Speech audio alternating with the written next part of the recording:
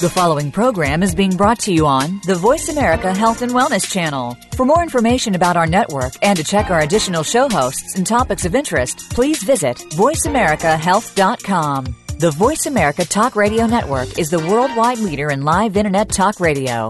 Visit voiceamerica.com. The views and ideas expressed on the following program are strictly those of the host or guests and do not necessarily reflect the views and ideas held by the Voice America Talk Radio Network, its staff, and management.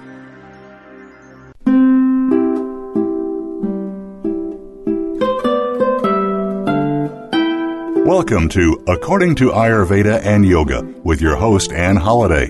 Ayurveda and Yoga are often poorly understood, and there are many misconceptions about them. According to Ayurveda and Yoga is a series of shows on the concepts of this ancient knowledge of life and consciousness presented in a way which is easy to understand. Now, here is Anne Holliday. This is your host, Anne Holliday.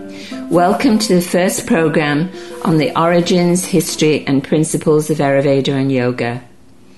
This series will be rather like a course, not one which you can use to qualify in anything, but to give you a better understanding. I will be telling you a little bit about myself in this program and my travels and how I became inspired to tell the world about the science of life, both through talk radio and my dream to create a global community centered around the concepts of this ancient knowledge. Ayurveda is a holistic medical system based on a philosophy which has been preserved in India and is the primary medical system in Nepal and Sri Lanka. It is recognized by the World Health Organization and is the mother of all medicine because it is the oldest.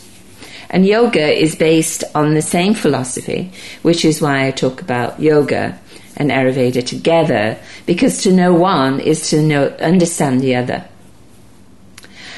Yoga is the science of consciousness, and by practicing the two together in an integrated manner, one can achieve complete health of body, mind, and spirit. So let's start at the beginning and look at the words Ayurveda and Yoga, which many of you will already be familiar with. They are Sanskrit words, and Sanskrit is the original written language of the ancient world. Latin, in fact, derived from Sanskrit. And Ayurveda is made up of two Sanskrit words, ayur meaning life and Veda meaning knowledge. So it means the knowledge or science of life. Yoga is also a Sanskrit word which means to unite or connect. It is the practice of connecting or uniting with our inner self or a higher state of consciousness. And you probably understand yoga as an exercise regime which involves holding postures. And this is actually part of the practice of hatha yoga called asana. I don't want to talk too much about this now because I want to focus on the basics, and there will be a program devoted to yoga later on. Ayurveda, the science of life, is only a part of a number of Vedas or bodies of knowledge, and this knowledge came from the rishis, who were the sages or wise men of ancient India, and it goes back thousands of years. The Vedas, or knowledge, was passed down from one generation to another by word of mouth originally, and 35,000 years ago, when Ayurveda evolved, the knowledge was already quite sophisticated and developed into a comprehensive medical system, which included similar specialties that we have in modern medicine today, such as surgery, pediatrics, toxicology, and OBGYN, and so on. Now, the rishis based their science on the observations of nature, including their study of the universe. And they were able to document the laws of nature, which includes laws of physics, chemistry, astrology, astronomy, mathematics, geometry, and many other sciences. And by watching nature, they were able to understand that life is a continuous cycle of creation, maintenance, and destruction. They watched animals and noticed their instinctive symbiotic relationship with the earth and saw how nature perpetuates and rejuvenates itself in a continuous fashion. They realized that life on earth is determined by energy, which not only comes from the sun, but from the entire cosmos, and that the earth is an integral part of a vast system of universes. Therefore, just as any energy in one part of the body is affected by another, so is the earth affected by the energies of other parts of the universe. Thousands of years ago, of course, India was not as we know it today, but included the Himalayas, which is connected to Tibet, China and Egypt, and all through the ancient world. So these philosophies spread far and wide. Ayurveda is thought of as an Indian system of medicine, but it is called Indian medicine, not Chinese medicine, because Ayurveda is the mother of all medicine. It is just that India has preserved it over centuries of occupation by invaders who tried to crush it. It is a universal knowledge of life because it is the science of nature and applies wherever there is life. So how did I discover Ayurveda? My lifetime career has been in radiation therapy, but after 35 years of practice, I no longer hold a purpose for radiation therapy. I was working in New Zealand at the time, soon after my husband died, and I was looking at different branches of natural medicine when one day my friend said to me, "Why don't you look into Ayurveda?" "What is that?" I said. "Oh, I don't know," she replied. "I think they make soap." Even today, she doesn't know that that statement set me on a path which changed my life. Not because Ayurveda makes soap, but because I looked into it on the internet and found a 10-day course in India. And so I went. I had no clue what I was letting myself in for. I knew nothing about spirituality or anything from that part of the world, but I thought it was worth looking into. Anyway, in India, I was introduced to an extraordinary family and an Ayurvedic physician who has continued to be my teacher. The course developed into a 3-month stay when I studied with Dr Raghavan and took Ayurveda treatments from him. I won't go into the details of this treatment now because I don't want to jump into that, but to go step by step through the process of learning the concepts of Ayurveda, and we'll deal with that later. Anyway, after my treatment, I realized that I hadn't really felt healthy for many, many years, if ever. And after studying Ayurveda, I also realized and understood that the principles are so fundamental to life. They're really very simple, but at the same time extraordinarily complex. But of course, this is the science of life, the science of nature, and this is how nature intends life to be. We look at these principles every day, but because we are not aware of them, we don't understand them and apply them into our lives. Needless to say, I went back to the States and was sold on Ayurveda, and of course wanted to convert everyone I ran into. But instead I ran into a brick wall because the people I talked to hadn't experienced what I had and were not aware of what I was saying. I find that the modern world operates as if it only depended on mankind to run it. We have forgotten how dependent we are on nature and on the earth and how we live. I used to be the same. It's all about what's easy these days. We don't have to grow the vegetables, break the bread, we don't have to cook if we don't want to.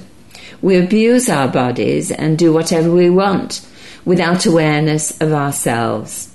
Then when things go wrong, we expect there to be a remedy to fix it. So I was regarded as some sort of eccentric and really rather dull, but I have stuck to the principles of Ayurveda in my life, and I'm glad, because I really think that if I hadn't made the change when I did, I would probably be dead by now, or at least not living the life to the fullest. Over the past 10 years, I've been studying Ayurveda and Yoga in India and in the States. I travel all the time, practicing, teaching, and learning. And when I was invited to do this show on Voice America, it was an opportunity not to miss, because I want everyone in the world to experience the feeling of waking up every morning full of energy, knowing what it has to be done to keep the body in tip-top shape, and the joy of looking after the most important vehicle that we own. It's not difficult at all, but not complicated, and it doesn't cost money. Over the past years, I have never been sick.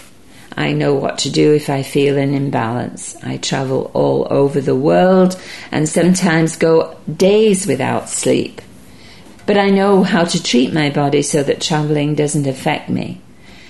Most of all, I am happy and comfortable in accepting of who I am and where I am in this place in my life.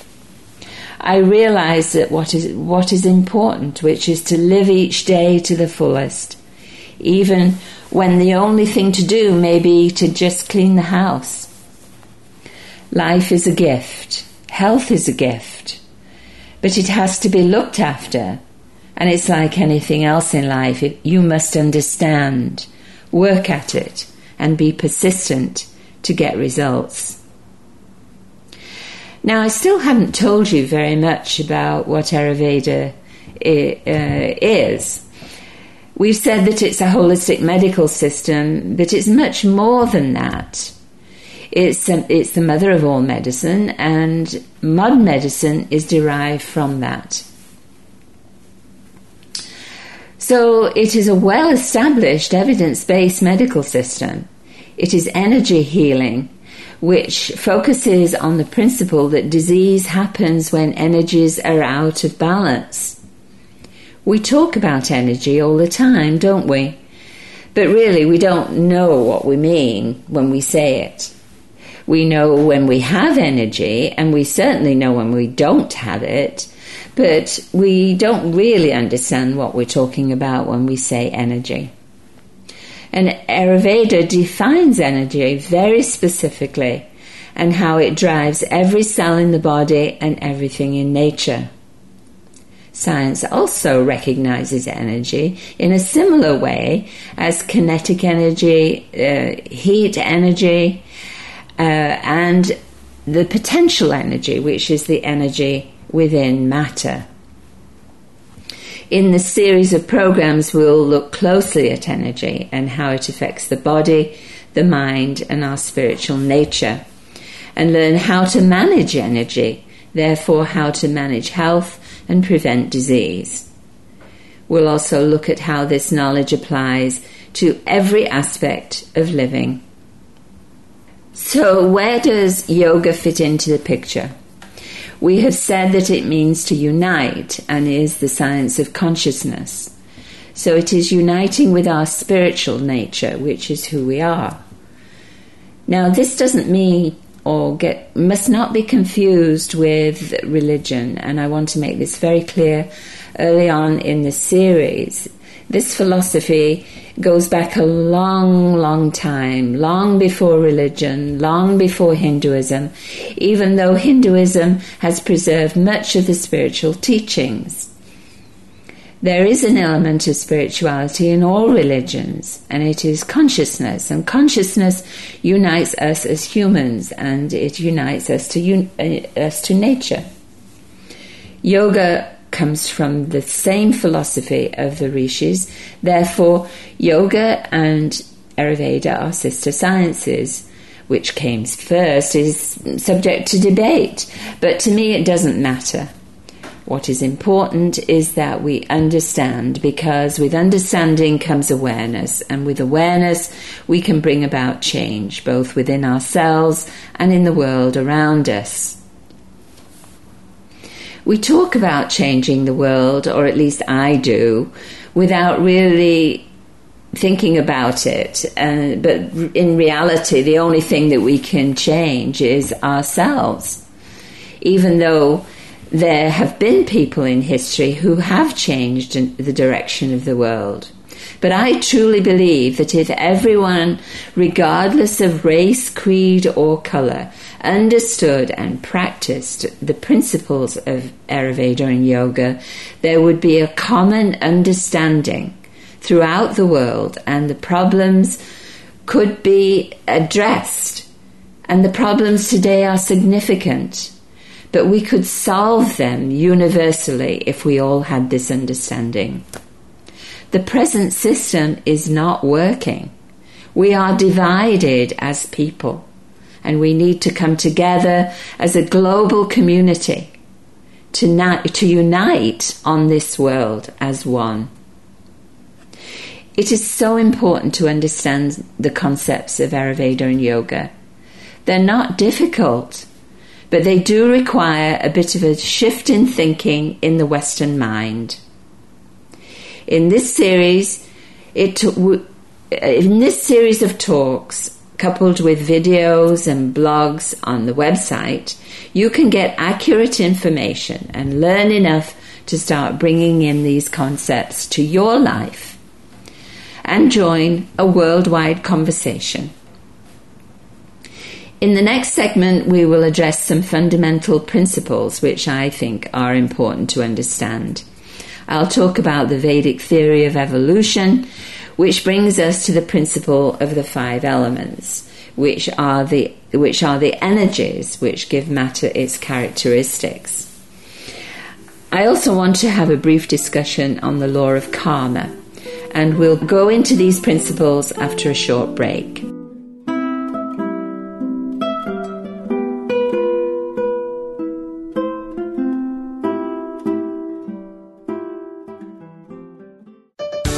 Your life, your health, your network. You're listening to Voice America Health and Wellness. The According to Ayurveda and Yoga Global Community welcomes you to join the conversation at ATAYTV.com, where you can share your experiences of holistic health, ask questions, make comments, and write blogs. It is through ATAYTV.com that professional members committed to bringing authentic knowledge to the world can connect with you. Material from ATAY radio shows are also available. ATAYTV.com. Visit ATAYTV.com today. Good childhood mental health is critically important. Early patterns of emotions and thinking shape children's behavior from preschool into the teen years and beyond. But understanding young kids can be a challenge. Tune in to Child Psych Central. Discover the Kid Brain with Dr. Beth Onifrak. Each week, we will reveal how brain function and child development drive young children's daily behavior. Listen every Thursday at 10 a.m. Pacific Time, 1 p.m. Eastern Time on the Voice America Health and Wellness Channel. It's one of the best things that you can do as a parent. Can grief be good for you? Absolutely.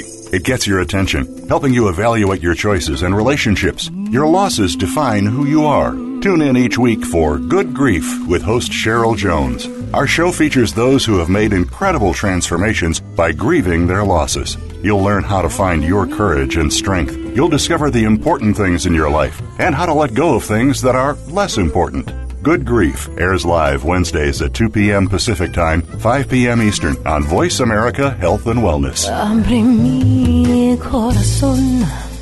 Opinions, options, answers. You're listening to Voice America Health and Wellness.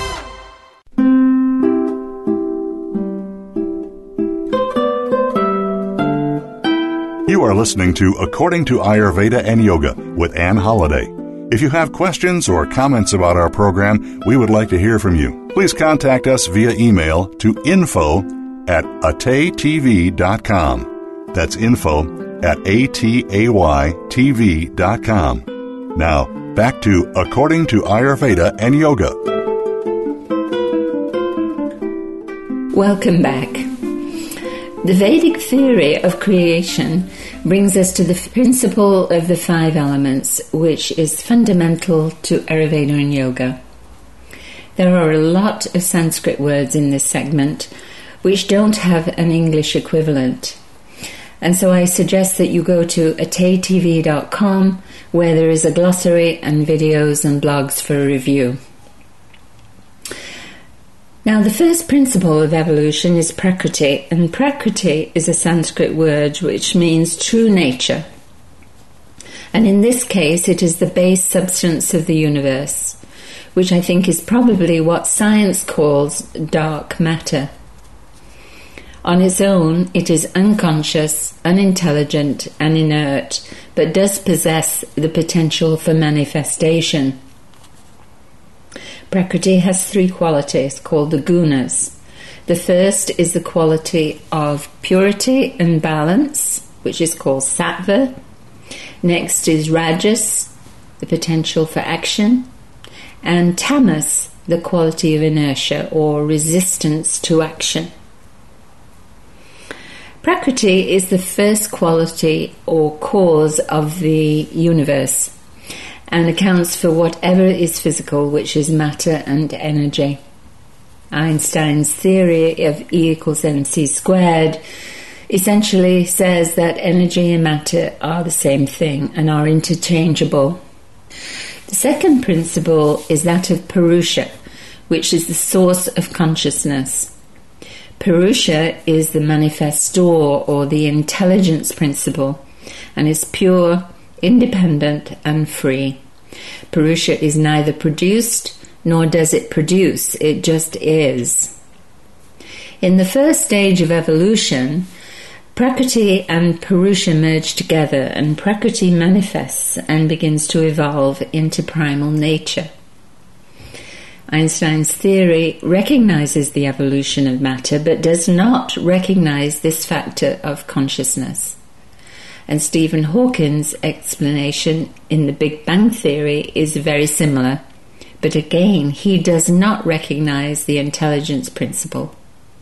In this philosophy, there has to be a union of Prakriti and Purusha for the manifestation of matter.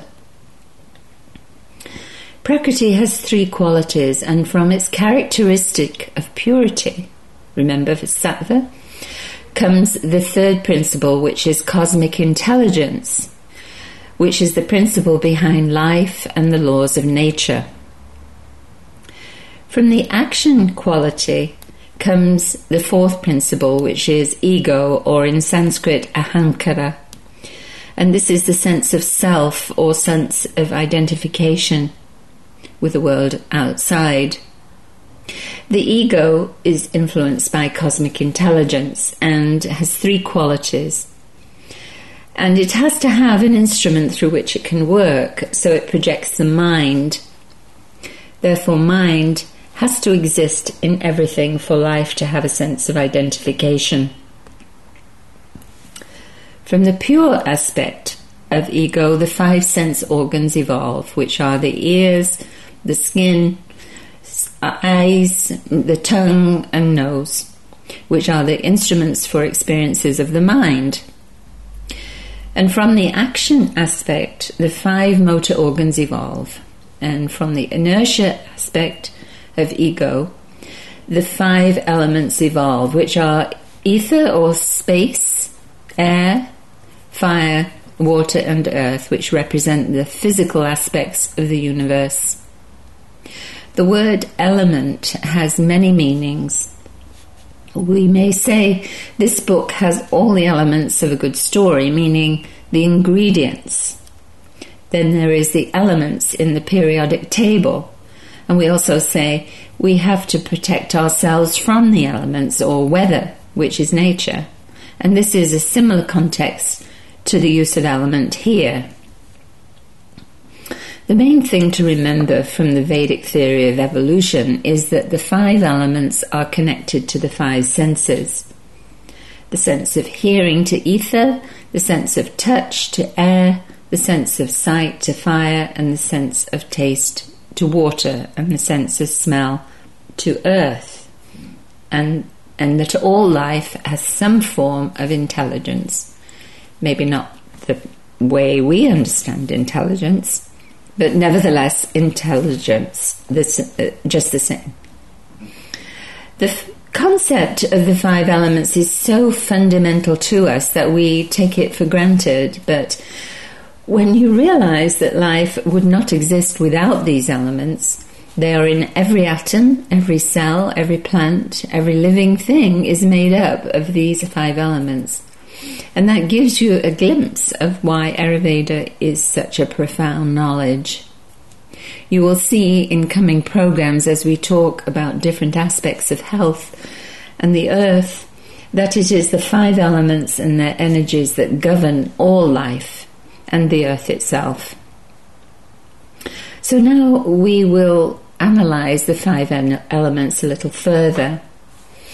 The first is the earth element, which is the densest because it has all of the other 5 elements in it, including water, fire, air, and ether, as well as earth. And water contains all the elements except earth, and fire contains all the elements except water and earth, and air is just ether and air. Air is ether and air, of course, is space. Space is often referred to as the 5th element because it has no material matter in it and is pure with no other elements. Space is in everything. It is in the 4 material elements of air, fire, water, and earth, as we just said, and we can therefore say that the elements are merely denser forms of ether or space. That is why ether exists in all physical things and why it is the most pervasive. Matter is made up of atoms, and atoms are mostly space. In other words, we can say that solid matter is in fact an illusion and is simply fields of energy, which takes us back to Einstein's theory saying that energy and matter are essentially the same thing. Now let's consider the qualities of the 5 elements. We learned that the 5 elements are associated with the 5 senses. So the elements act as the gross medium for sensations. The ether element is difficult to describe because it is nothing. We know that space is there, but at the same time, the reason that it is space is that there is nothing. If you take a pot, for instance, which has space in it, defined by the pot itself, but if you break the pot, the space becomes part of another space. It doesn't go away. And even though space is nothing, it does have qualities which are softness, lightness, subtleness, and smoothness. Now air is denser than ether, but has the same subtlety and lightness. And it is mobile, so it promotes movement. In fact, it is constantly moving, and we're not aware of its power until there is a force behind it. A gentle breeze is very refreshing, but when it becomes a tornado, it's a different story. Air itself is drying, but it can carry moisture as well, as in humidity. Air can be heard and felt, so it has the sensory quality of touch. The fire element has the qualities of ether and air with hot, sharp and slightly oily properties. The quality of heat promotes combustion. Fire is the power of transformation. In nature, fire is essential as it transforms one substance into another, such as wood into charcoal. Fire with the qualities of air and ether can be heard, felt and seen, so it has the quality of sight. When fire is under control, it's very soothing and calming, but if it gets out of control, as in a forest fire, where there's a lot of air in it, it is a force to contend with. We use water to put out a fire because the fire element doesn't contain water.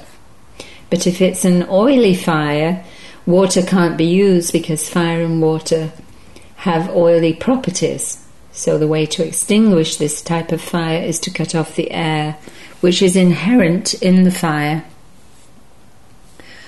Water is liquid and oily and has the quality of coldness, and it promotes cohesion, as in two wet pieces of paper which stick together. It's also moist, heavy and soft.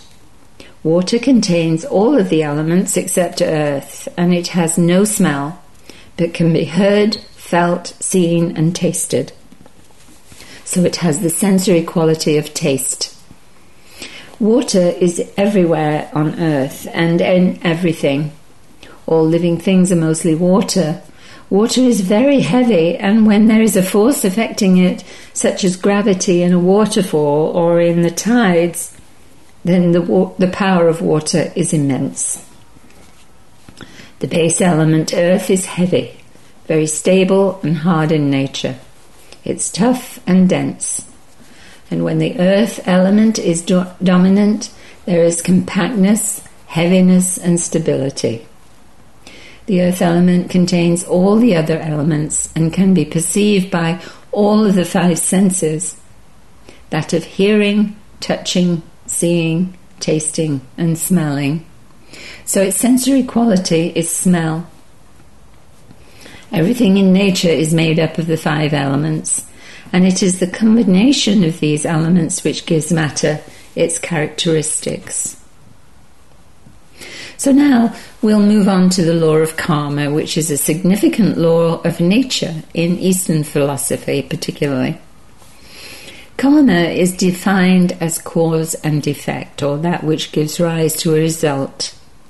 In other words, everything that happens has to have at some time an action which caused it to happen. So what you're seeing or feeling now is the effect of the previous action. In the West, we have a similar notion to karma in the phrase, what goes around comes around. Karma is a natural law, not a moral law, which is not defined by our culture, but applies to the whole human race. The Vedas describe karma as the ritual we do in life. In fact, all life really is repeated actions which produce results, and each action has an effect. Karma manifests in our emotions and thoughts. If we get angry at someone, or if someone makes us angry, ultimately the anger disturbs us and has more effect on ourselves than it has on the person who made us angry. So even though the other person was the cause of our anger, the effect is on ourselves, and we have to deal with the consequences.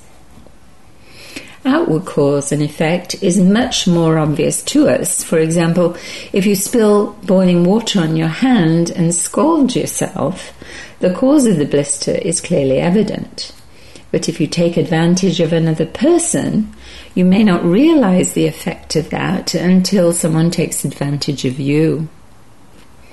You may show kindness to another person, but they don't appreciate it, and you are disappointed.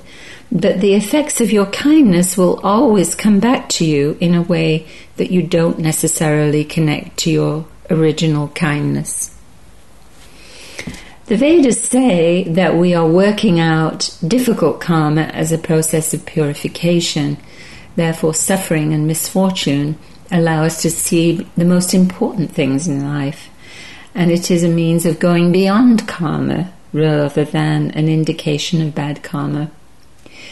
We say violence begets violence. Violence causes unhappiness not only in the person who is the victim of violence, but also in the person who inflicts it. Non-violence brings peace in both the person who receives it and the person who practices it. Karma also manifests in the physical body. Supposing you eat a certain type of food which nourishes the body in a positive way, gives you a lot of energy and makes you feel satisfied, the cause of eating that food has a positive effect. But then you may eat another type of food which gives you indigestion and you feel bloated. So this food has a negative effect. We are much more likely to make a connection to a food that we've eaten recently when we feel a bad effect than we are to a food that we've eaten in the past when we develop an ulcer, for instance. Whatever happens has a cause, which has been brought about by our actions. This makes us responsible for our own mental and physical condition, which means that if we have the means to create a problem, so do we have the means to correct it. The healing power of Ayurveda is that first we take responsibility for our condition with the understanding that it was our actions which caused it. And then we have to take an active role in reversing the negative effects we are experiencing. Only we can change the chain of cause and effect. No one else except ourselves can break the cycle.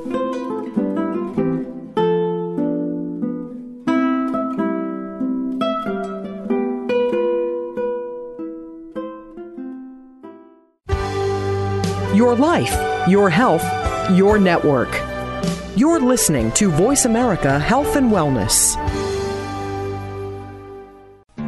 The According to Ayurveda and Yoga Global Community welcomes you to join the conversation at ATAYTV.com, where you can share your experiences of holistic health, ask questions, make comments, and write blogs. It is through ATAYTV.com that professional members committed to bringing authentic knowledge to the world can connect with you. Material from ATAY radio shows are also available. ATAYTV.com. Visit ATAYTV.com today. Fitness is important to keep your body in tip-top shape now and aging gracefully for the future. The Fitness Momentum Show with Coach Michael Merlino is designed to be your guide to fitness and running, whether you're a beginner or ready to run your next marathon. By paying attention to and following the tips offered by Michael and his guests, you'll be able to essentially be your own trainer. Get the most out of your fitness regimen and tune in every Friday at noon Eastern Time, 9 a.m. Pacific Time on Voice America Health and Wellness. Every day, you hear so much about different aspects of the health and wellness field. One day, you hear one thing, and the next day, you hear something that contradicts what you heard the day before. How do you know what's right? Try tuning in to The Cutting Edge of Health and Wellness today with Dr. Neil Nathan and Dr. Jacob Teitelbaum. Our goal is to educate and explore this field with guest experts in order to help you take control of your health and well-being. Listen Fridays at 2 p.m. Pacific, 5 p.m. Eastern Time on Voice America Health and Wellness. Opinions, options, answers. You're listening to Voice America Health and Wellness.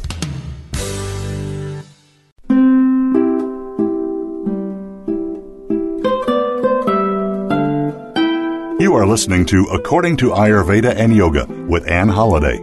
If you have questions or comments about our program, we would like to hear from you. Please contact us via email to info@ataytv.com.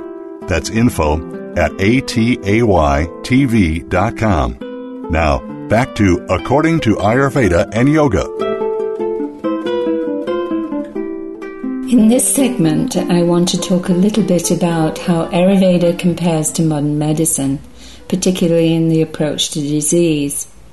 I think that this is where many people get disillusioned about Ayurveda, because in the modern world we have got used to going to the doctor with a complaint or a symptom, having a diagnosis made, and then taking a course of treatment which usually involves drugs. And then after a relatively short period of time, we see effects, but it doesn't necessarily mean that we are cured, and we haven't really learned anything about our condition or how to manage it ourselves. So modern medicine is a system which treats disease or conditions of some sort. We don't go to the doctor when we are healthy. Ayurveda regards disease as an imbalance of the energies which govern the body and mind, and realizes that it takes a long time for symptoms to appear. So therefore, it's going to take a long time to bring the body back to balance. Ayurveda treats the individual and not the disease, and as we have seen, we're all made up of a unique combination of the 5 elements. So even if the disease is the same, the approach to treatment is going to be individualized. This is what makes Ayurveda fundamentally different, and I think why people get the wrong idea about it, because they don't see the results immediately. And the idea of energy healing somehow seems a little bit strange. I also think that because Ayurveda is based on ancient knowledge, people tend to think that it hasn't evolved over time. We're programmed these days to think in terms of the latest remedy or drug as being the best. The media loves to get us excited over a new experimental drug or a breakthrough this or that. And because these treatments have gone through studies and have been tested and so on, we believe that they're going to be more effective. So when we are faced with something that's thousands of years old, we don't think it has any value. But compared to modern medicine, which is perhaps 200 years old and is scientifically based, Ayurveda has evolved over thousands of years and is evidence-based. The drugs, the herbal medicines and the treatments have been going for over 3,000 years, and of course they are not the same as they were in the beginning. It too has evolved like modern medicine has. I recently returned from India, where I was presenting some papers at a couple of international conferences. Not that I'm trying to tell the Indian Ayurveda community anything, but I think that it is helpful to share our experience of modern medicine and to help in the evolution of Ayurveda throughout the world. And of course, India has much more experience with it. I was at a holistic health conference in Kottayam, which is in Kerala. Kerala is on the west coast of India, down at the very tip, the part that points into the ocean. There was a very prominent Ayurveda physician there at this conference, and I was very fortunate in managing to talk to him and record an interview. However, it was a spontaneous conversation, and he had to leave soon afterwards, so it was not well prepared. There was a lot of background noise, and added to that, his English was very difficult to understand, so we were unable to use this recording. However, I still would like to convey his message in this program, because I think he sums up the situation that we are facing in the modern world with the different systems that are out there. Dr Raghavan comes from the lineage of Ayurveda, and that means that many of his family were Ayurveda physicians, and much of his knowledge has been passed down. He started learning Ayurveda principles at the age of 9 and then qualified as an Ayurvedic physician. He went on to become a surgeon in modern medicine and now practices medicine as an integrated system.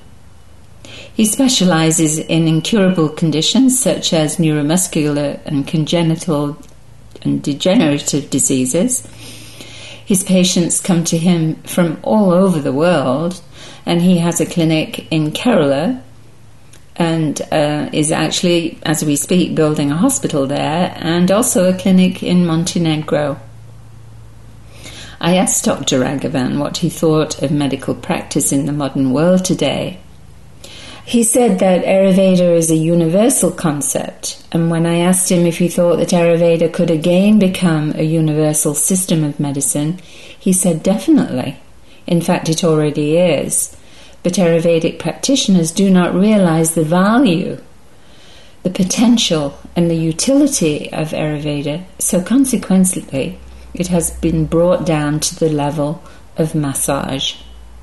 He went on to say that in all branches of modern medicine, Ayurveda has a prominent role to play. For example, cerebral palsy and all genetic disorders in children can be treated successfully by Ayurveda as the mainstream. In modern medicine, there is no treatment for coma patients as such. They are only maintained as a vegetable, but there are methods by which they can be made productive again, using Ayurveda principles. The potentialities of Ayurveda are not known to the world, he said, and it is our mission to make it known by documenting the evidence. We don't believe in all these different systems. What mankind needs now is a system of medicine that is evidence-based.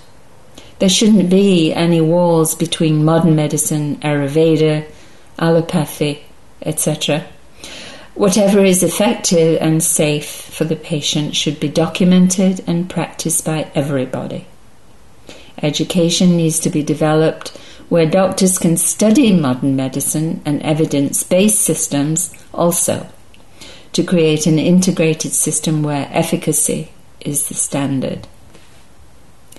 I commented on the fact that it was my impression that Ayurveda was trying to make itself look like modern medicine, which really is like pushing a square peg into a round hole because the principles are quite different. Ayurveda treats the individual and not the disease, and strengthens the patient to fight the disease.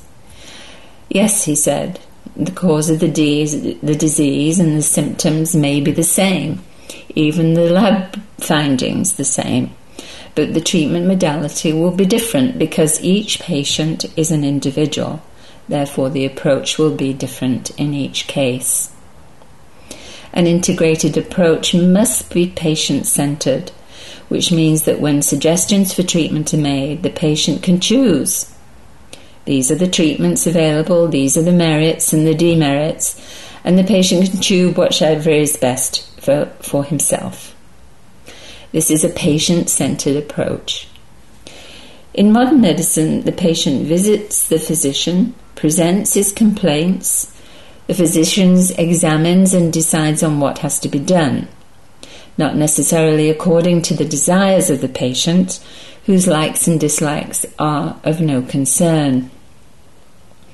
The role of the physician is to remove the cause and effect of disease completely and restore quality of life. A team approach is necessary where the patient is an integral part of the whole system, together with the physician, the attendant, and the medicine. These are the 4 pillars of a well-organized system. Patients can participate in their own healing and learn how to control health and fight disease. The success of any treatment depends on the digestion, which must be normal and stimulated. The strength of the patient must be optimal, and they should have a healthy complexion. These 3 things must happen for a successful outcome.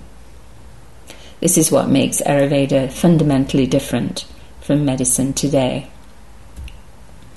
Dr Raghavan is featured on the website at atay.com.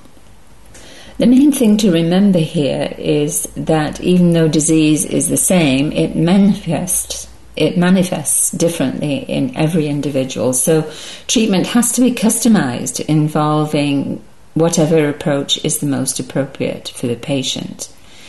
This approach takes longer, but by getting to the root cause and addressing the effects, treatment without side effects can be achieved, and the results are more likely to be permanent. Now, I don't want you to think that I am undermining modern medicine in any way. I myself worked in medicine.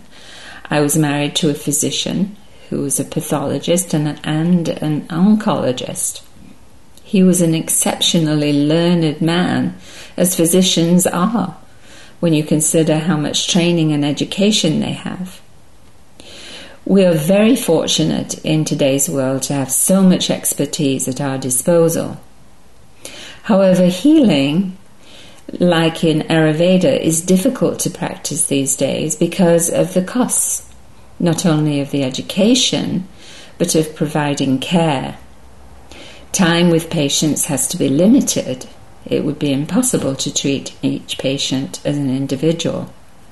Certainly, if you're in an accident or have an acute situation, modern medicine is going to be the solution, particularly with the advanced technology that we have today. But for chronic disease, an integrated approach to care is much better. So in conclusion then, I have made many connections in many countries over the years, so I hope that there are listeners to According to Ayurveda and Yoga all over the world. Please help me to spread the word of Ayurveda and Yoga in your community. Let's start a worldwide conversation on this today. On this program and at ATAY.com, you can express your concerns, bring up any issues which you have. I want to know what your questions are. This is the only way that practitioners in allopathy and in holistic medicine can shape the future of healthcare. I welcome your comments, questions, criticisms, testimonials, be they positive or negative. I want to hear what you have to say. Each week I will address as many questions as I can on the program, but many will have to be addressed through email or on the website. I only know what I know, and I don't profess to know everything, but I do know where to look for answers. By making ATAY.com our meeting place, we can build a global community to make a better world for the future. These programs are a step-by-step process of learning the concepts of Ayurveda and Yoga.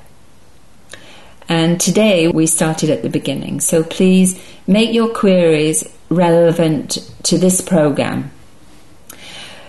For homework, I'm going to ask you to look around in your community for Ayurvedic and natural health professionals and invite them to email info@ataytv.com and become a member of our professional global community. By doing so, they can not only promote their own practice, but be a part of an instrument for change. Alone, I can do very little, but collectively, we could change the world. So friends, family, and contacts around the world, this is all for today. I hope you enjoyed this program. I will be online at voiceamerica.com at 10 a.m. Pacific Time and 1 p.m. Eastern Time on Tuesdays. You can listen to my programs on ataytv.com and on iTunes and, of course, on Voice America. There is a lot of supplemental information on the website which will be helpful to review before we go on to the next subject, which is Ayurveda and physical health. I will leave you with one more last thing to do, which is one of the best things that you can do for your health, and that is to laugh. Are you ready?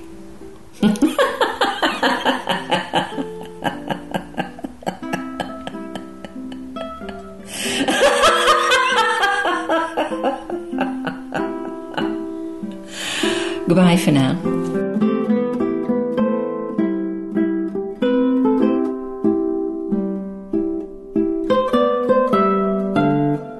Thank you for tuning in to According to Ayurveda and Yoga. Be sure to join Ann Holliday again next Tuesday at 10 a.m. Pacific Time and 1 p.m. Eastern Time on the Voice America Health and Wellness Channel. For more information about Ann, our radio program, and supplemental information about what you've heard today, please visit the website ataytv.com. Until our next program, wishing you health and happiness.